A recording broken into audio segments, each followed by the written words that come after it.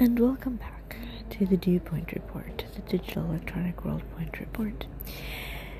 In this episode, a very brief episode at that, I'll be talking about Project Roomkey and what that means in the broader context of solving homelessness, and why, though an important project in the strategy to solve homelessness, it may actually be a daily and $1 short. And why do I say that? I don't say it facetiously. I actually say it in the sense that many of the localities that have embraced this concept seem to be treating it as if though it's a brand new concept.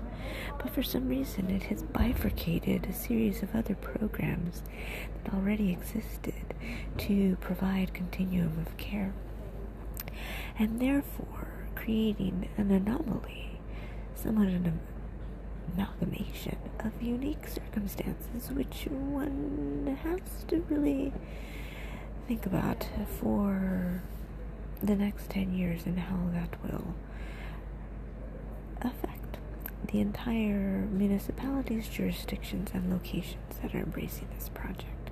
So what is it, and who funded it, and where does it come from, and how does it expect to solve such a complex situation that few have been able to solve to its maximum 100% resolvability? Well, that when we return. Thanks for listening. This is your host, Margarita. And welcome back. So in this conversation about why is solving homelessness so complex, yet it seems simplistic from a distance. No, it is not simplistic. No, anyone can comment or opinionate, so to say, if they've never experienced such a circumstance so difficult. And so let's really look at this from the perspective of perspectives within perspectives, and people who opinionate without understanding the complexity within the simple explanation that many may profoundly proclaim. What do I mean by that? Well, take this for example. When we enter kindergarten, we get an assessment. When we enter college, we get an assessment. When we enter certain work responsibilities, we get an assessment. And then once we're in work, we are assessed as to the quality of our work and our responsibilities.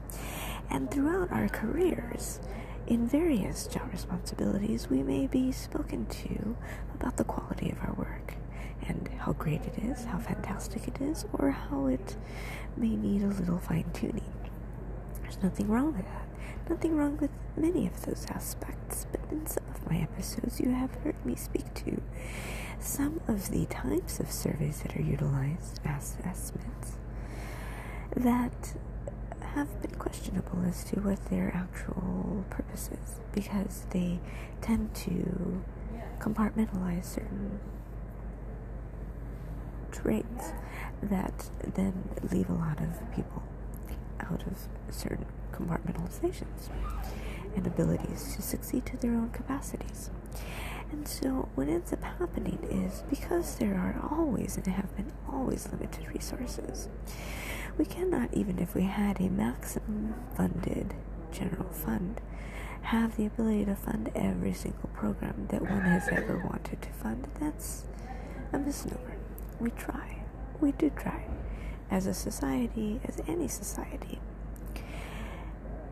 try to appeal to our best of notions. And it has been proven over the decades, over the centuries, that even the most altruistic of people have a sense of responsibility to themselves. If you look at, for example, Maslow's hierarchy, within Maslow's hierarchy, even an altruistic person has a responsibility for self-actualization.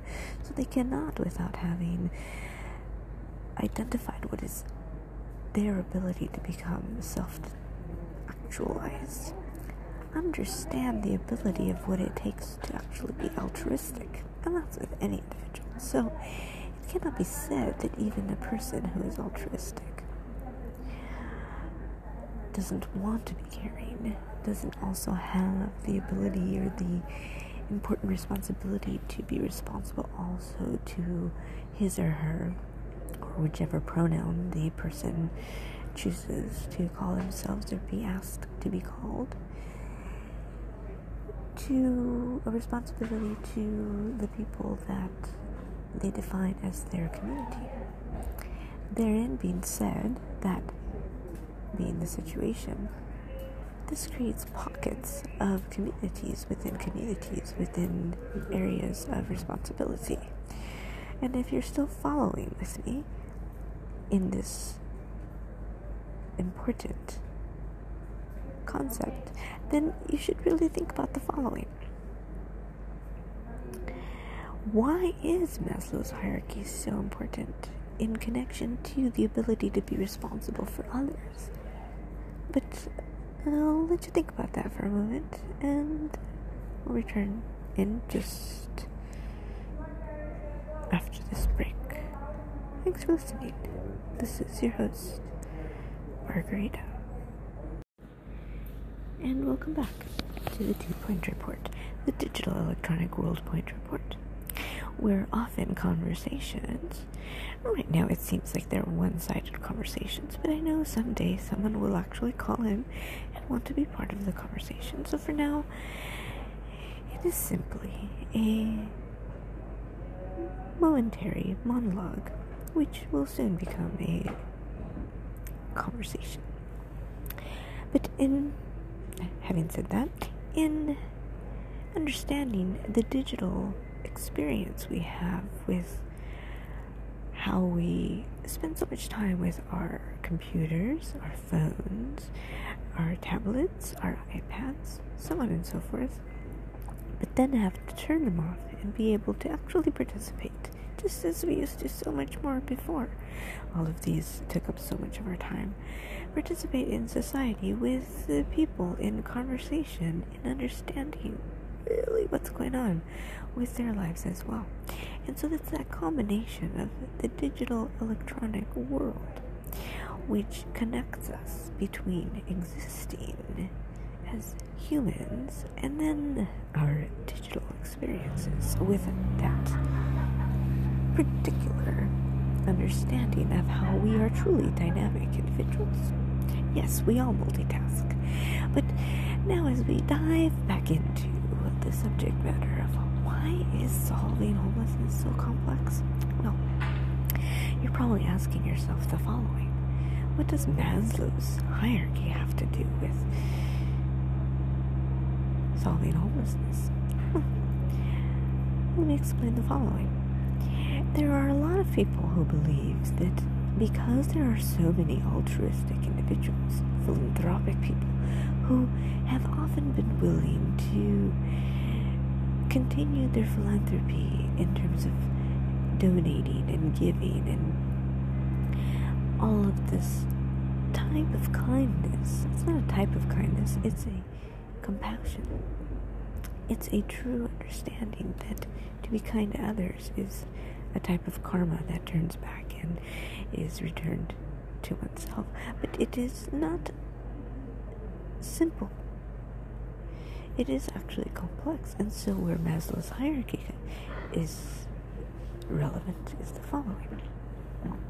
You see, a person still has to be strong enough within their own self-awareness, their own self-standing, to be able to fully maximize their potential before they can even begin to identify projects that are of a passion within a community outside the responsibility of their own community. Because, having said that, and even if you look at a Venn diagram, and I don't mean Vin Diesel, the actor, I'm talking about a Venn diagram where when you get two circles and in a moment in time they actually interconnect. The interconnectivity is what brings perhaps a subject matter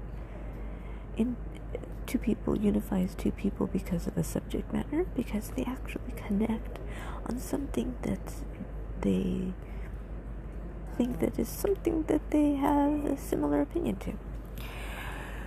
And so when you begin to look at it, it could be more than two people, it could be 3 people, 4 people, 5 people, 6 people, 7 people, because sometimes certain subject matters are community solvable. So what do I mean by that? When things such as, and of course we're talking about Project Roomkey, which is this latest 2021, I would call it a fad program of the year for solving homelessness. I call it fad program because it really doesn't show the long-term completion of how it's going to solve homelessness. When one looks at solving homelessness, you have to look at a 10-year plan, a 20-year plan, long-term.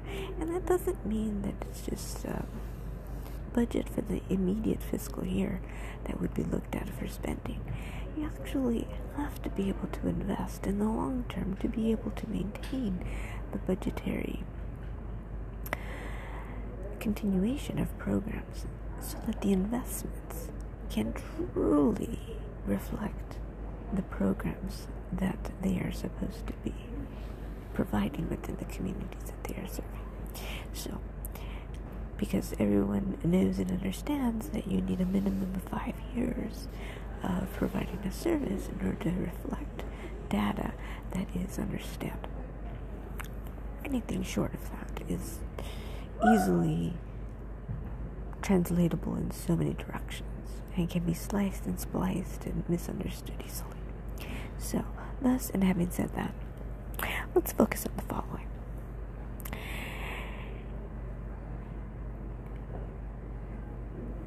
Solving homelessness is one topic because there are so many passion projects, so many situations and circumstances that people have a passion for that they want to dedicate their philanthropy focus on. When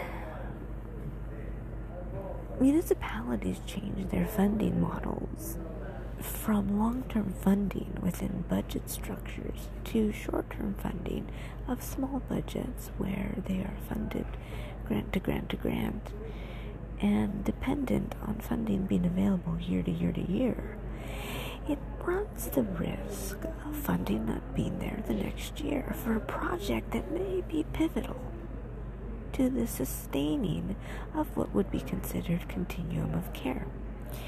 If there is a program that is so essential, falling in the category of safety net programs truly being there in the moment when someone needs a program the most. Because there are programs where they are nice to do's, and then there are programs that are have to do's, and then there are programs that are responsibilities to do's, because there are responsibilities to maintain a baseline responsibility to certain services. But what happens is also developing a clarity of what defines a community. And in the next segment, we'll be talking about why is it so complex? Why hadn't it been solved years ago? And if it had been solved years ago to a certain percentage, why did the percentages suddenly change?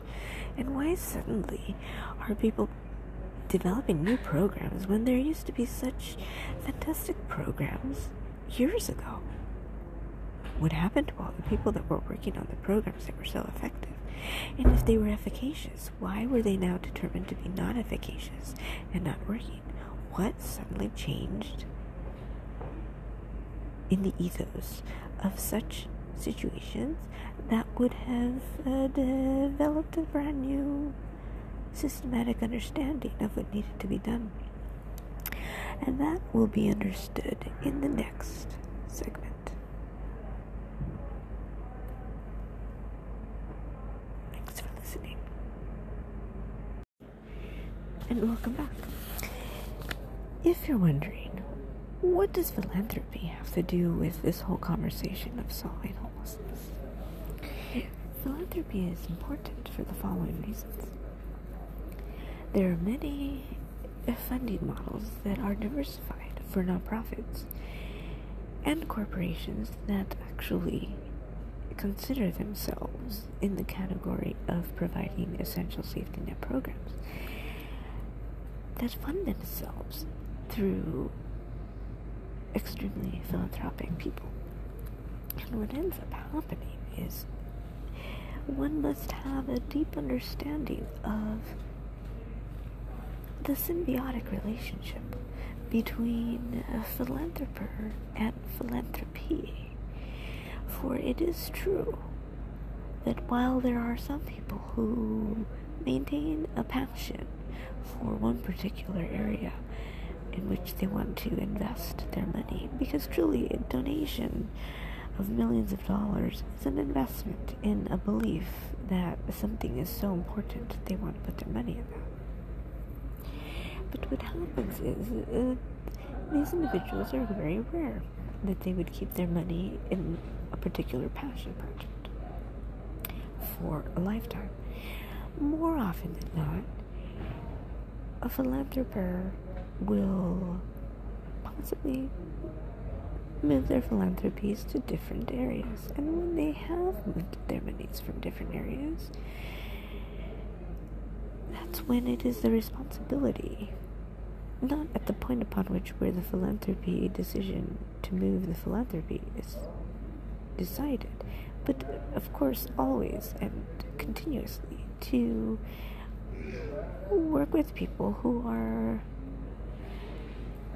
of a philanthropic mind, to be able to understand what their areas of concern are, where they want to invest their money, what is important to them, what they want to resolve in the world. There are always people who want to resolve things in the world, but recognizing what they want to resolve is so essential, because not recognizing what people want to resolve is a disconnect from that symbiotic relationship. And symbiotic relationships, they exist in nature, they exist in human dynamics, and they exist in everyday situations. Not only in stagnant situations, but in dynamic situations. So, why this is important is, yes, funding changes from year to year, but so too does the understanding need to change and understand where the funding goes and why. Because some, as I mentioned before, you cannot have the general funds of some municipalities or state general funds change their funding models such that they are so fluid they don't budget specific programs that are essential and safety net programs. Far too long, it has been acceptable to be able to remove what is known as removing 1% from the general fund, and then allowing only at a trickle of up to 3% to be returned. And it doesn't have to be returned in a certain amount of time, but for a certain amount of time, I should say. And so that leaves an extremely large funding gap for a period of time that needs to be filled in various ways. And necessary are savvy individuals who can continue to contribute in their organizations through development, because without development, there is no organization that can assist in providing the essential services necessary, particularly in safety net programs. And when I speak of safety net programs, it isn't just solving homelessness, because solving homelessness is, of course, such the phraseology that people understand. But within homelessness itself, really have to, if you defragment that for a moment and look at all the pieces that have been compartmentalized within that concept, you would understand it does include continuum of care. It does include education. It does include healthcare. It does include housing. It does include assisted living. It does include skilled care, and it does include many other circumstances that I'm not even mentioning at the moment. But why it's essential is each of them is a piece of the puzzle. And when the puzzle is taken apart and reconstructed, if it's reconstructed in such an order that each of those components is no longer in the same puzzle but in a different puzzle because it falls under a different funding model, then it's difficult to find in terms of the services that people once had. If you've lost me in my thinking at the moment, think of it this way. It's as if every single time your app was requiring an update, and you updated your favorite app that you used on your phone or on your mobile device, and suddenly everything you were utilizing is no longer where it used to be. Well, you have to relearn everything. If your brain is synapse connected to the neurons exactly the way it used to be, which our brains change constantly, so if you are as savvy today as you were yesterday, kudos to you. But if you have been using the same app for 20 years, I'm just giving an analogy, because no app would be exactly the same for 20 years. I know that. It's just an analogy here for a moment. Stay with me on this. And then all of a sudden that app changed, and nothing was exactly where it was. You had already, because you had been using that app, developed a memory map. And the memory map was telling you where to go. And it was already on autopilot. And so not having those areas there anymore, because we are visual, oral, and tactile learners. All humans are. There are different percentages as to how we learn in those three components of learning. But when several of those components are removed and reshuffled and put into a different categorization, or even some are taken away because they're deemed unnecessary, because they weren't used enough.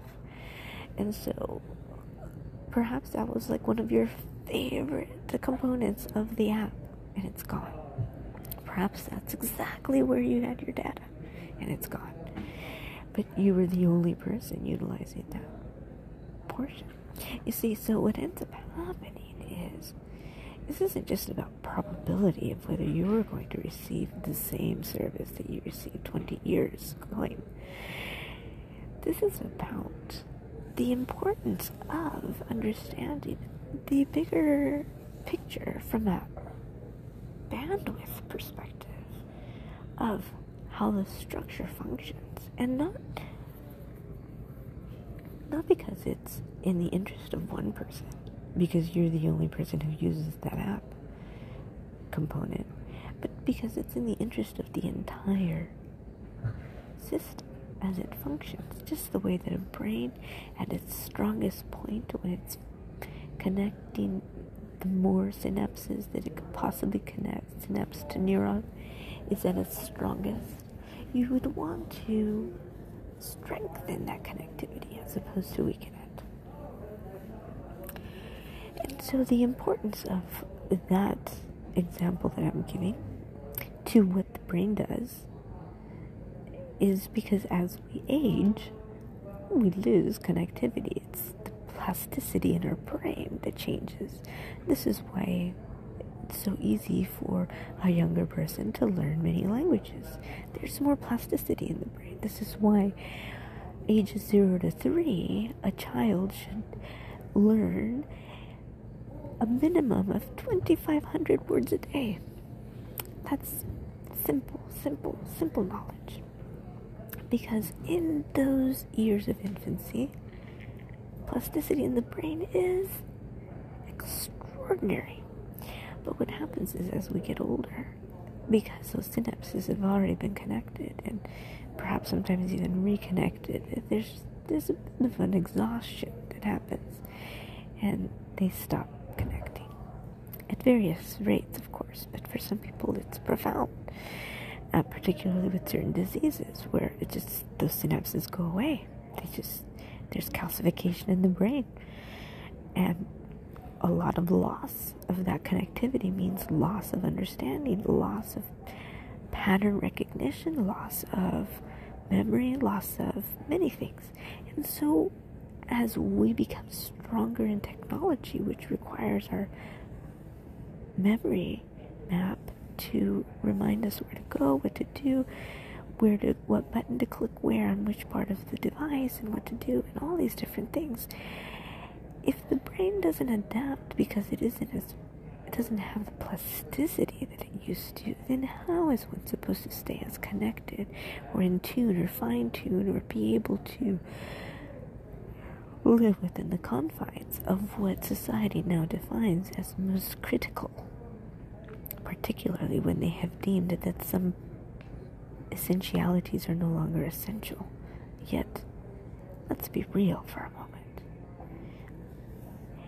As humans still alive and still living through society, that does define the very essence of essentiality. And so, it is true that someone may have been truly part of society for many years, many decades, and then circumstances change. Well, hello society, where are you now? And this is why I'm not harping on Project Roomkey by any means. It's good to have new projects, name certain projects new things. That's fantastic. But what I am saying is the following. Though it's being given this fantastic concept of being a solution, it isn't the end all for what solving homelessness is going to be. Let's be realistic about that. It is a short-term solution, and one needs to stay focused on the future, because budgeting is always in the today and in the tomorrow in terms of how programs will be funded. And that is important, because when someone has a program that they participate in today, that program isn't in the budget for tomorrow, well, then what happens to that particular person? It doesn't mean that they stopped existing. It doesn't mean their needs stopped at any particular moment, just when the fiscal year ended. And so one has to really look at the humanity of it all. This is why when I bring up these conversations, it really is important to remind us all that yes, we have our digital devices, our little computers, our little phones, our little laptops, and our tablets, but we really have to remember that in the end we are still human. Although yes, we have this movement towards being a little more GMO, the more and more surgeries people have that augment their ability to be ultra real. That's a different conversation for a different day, but let's really focus on the sense of how human we truly are still, even though we may be a little GMO here and there.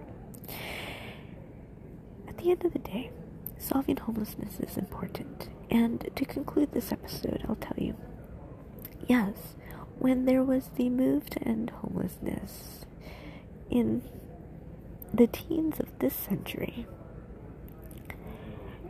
the goal was to end homelessness among veterans first. And if it was successful among ending homelessness among veterans, then it was thought that perhaps that same concept could be scaled to the rest of the homeless community. Though the deadline was extended several times, at the end of the reportability of all of the data that had been entered in, and everybody was able to say what they had accomplished, it was reached the report said 50% of the individuals that had been noted as being homeless were housed.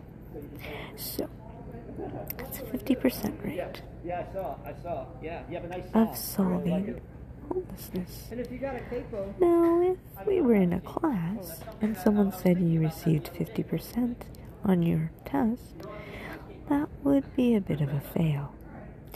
But we're not in a class, we are actually in life. And so it actually is a pretty big success rate considering the many anomalies that happen throughout this move to end homelessness. What are those anomalies, you might ask? They are the following. People moved from state to state. People moved from county to county. And people were housed in areas where they originally were not in. And so to have arrived at 50% was a huge success. And so one can say that to then begin to scale that was really important. But let me also continue. That's the national figure, 50%. Some states actually accomplished 90%, which is fantastic. And the importance of my distinguishing between the two is because the interdependence of the understanding of the relevance of solving homelessness between states was so essential, and that is what was lost in the last 7 years. And it has to be regained in the future to be able to understand how important it is to solve this for the sake of not only humanity, but for the sake of the country. Because, and as I end on this point, is everyone defines not having a home differently. It isn't always about having a structure with a door that one walks into with a key. For some people, that isn't exactly what they desire for a home. For some people, and you would ask, and you would get an answer. A home is where they are.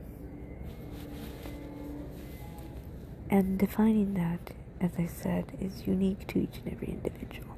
So it almost seems draconian to begin new programs that ignore the progress that so many other programs have made through point-in-time counts that help identify people who are wanting services versus people who say, I don't want to be counted, do not count me at this moment, versus people who are in programs that require continuum of care, versus people who have constant needs that are already receiving services in a transitory nature, versus programs that, and I can go on, and this is where I add an ellipsis, because you cannot put every single person who's ever been without a home in one category. Homelessness is defined in many ways, and no one can define it for any other person but the person who has experienced it themselves. You see, all you have to do is ask someone, and you will understand. But if you don't understand, do not pretend that you do, because you never would. And that's the difference between some organizations that try to encapsulate a concept. And while there are some people that jest about what being outside is like, they may not realize that there are many philanthropic people who go unrecognized on a daily basis. There are many accomplished people who go unrecognized on a daily basis. And there are many people who are living their lives who go unrecognized on a daily basis. And so do not judge by what you see, because when you do, you actually miss the full sense of the humanity of the conversation.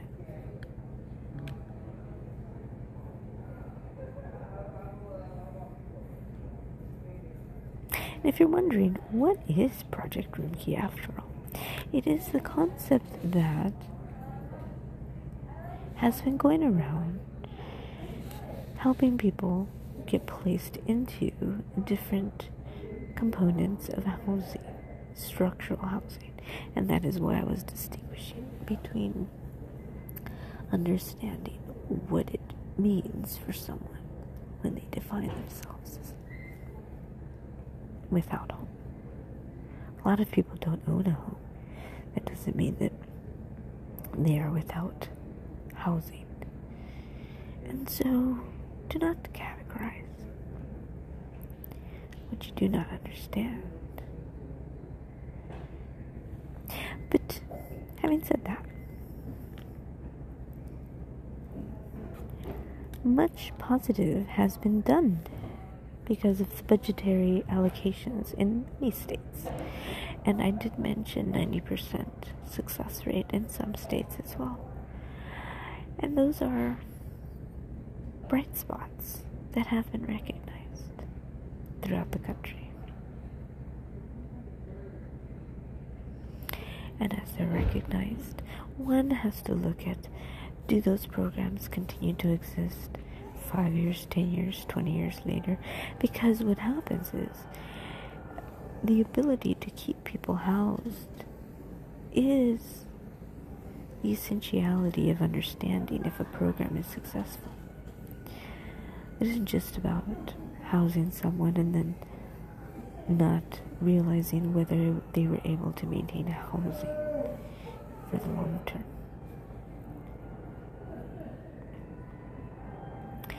Looking at long-term solutions has never been easy.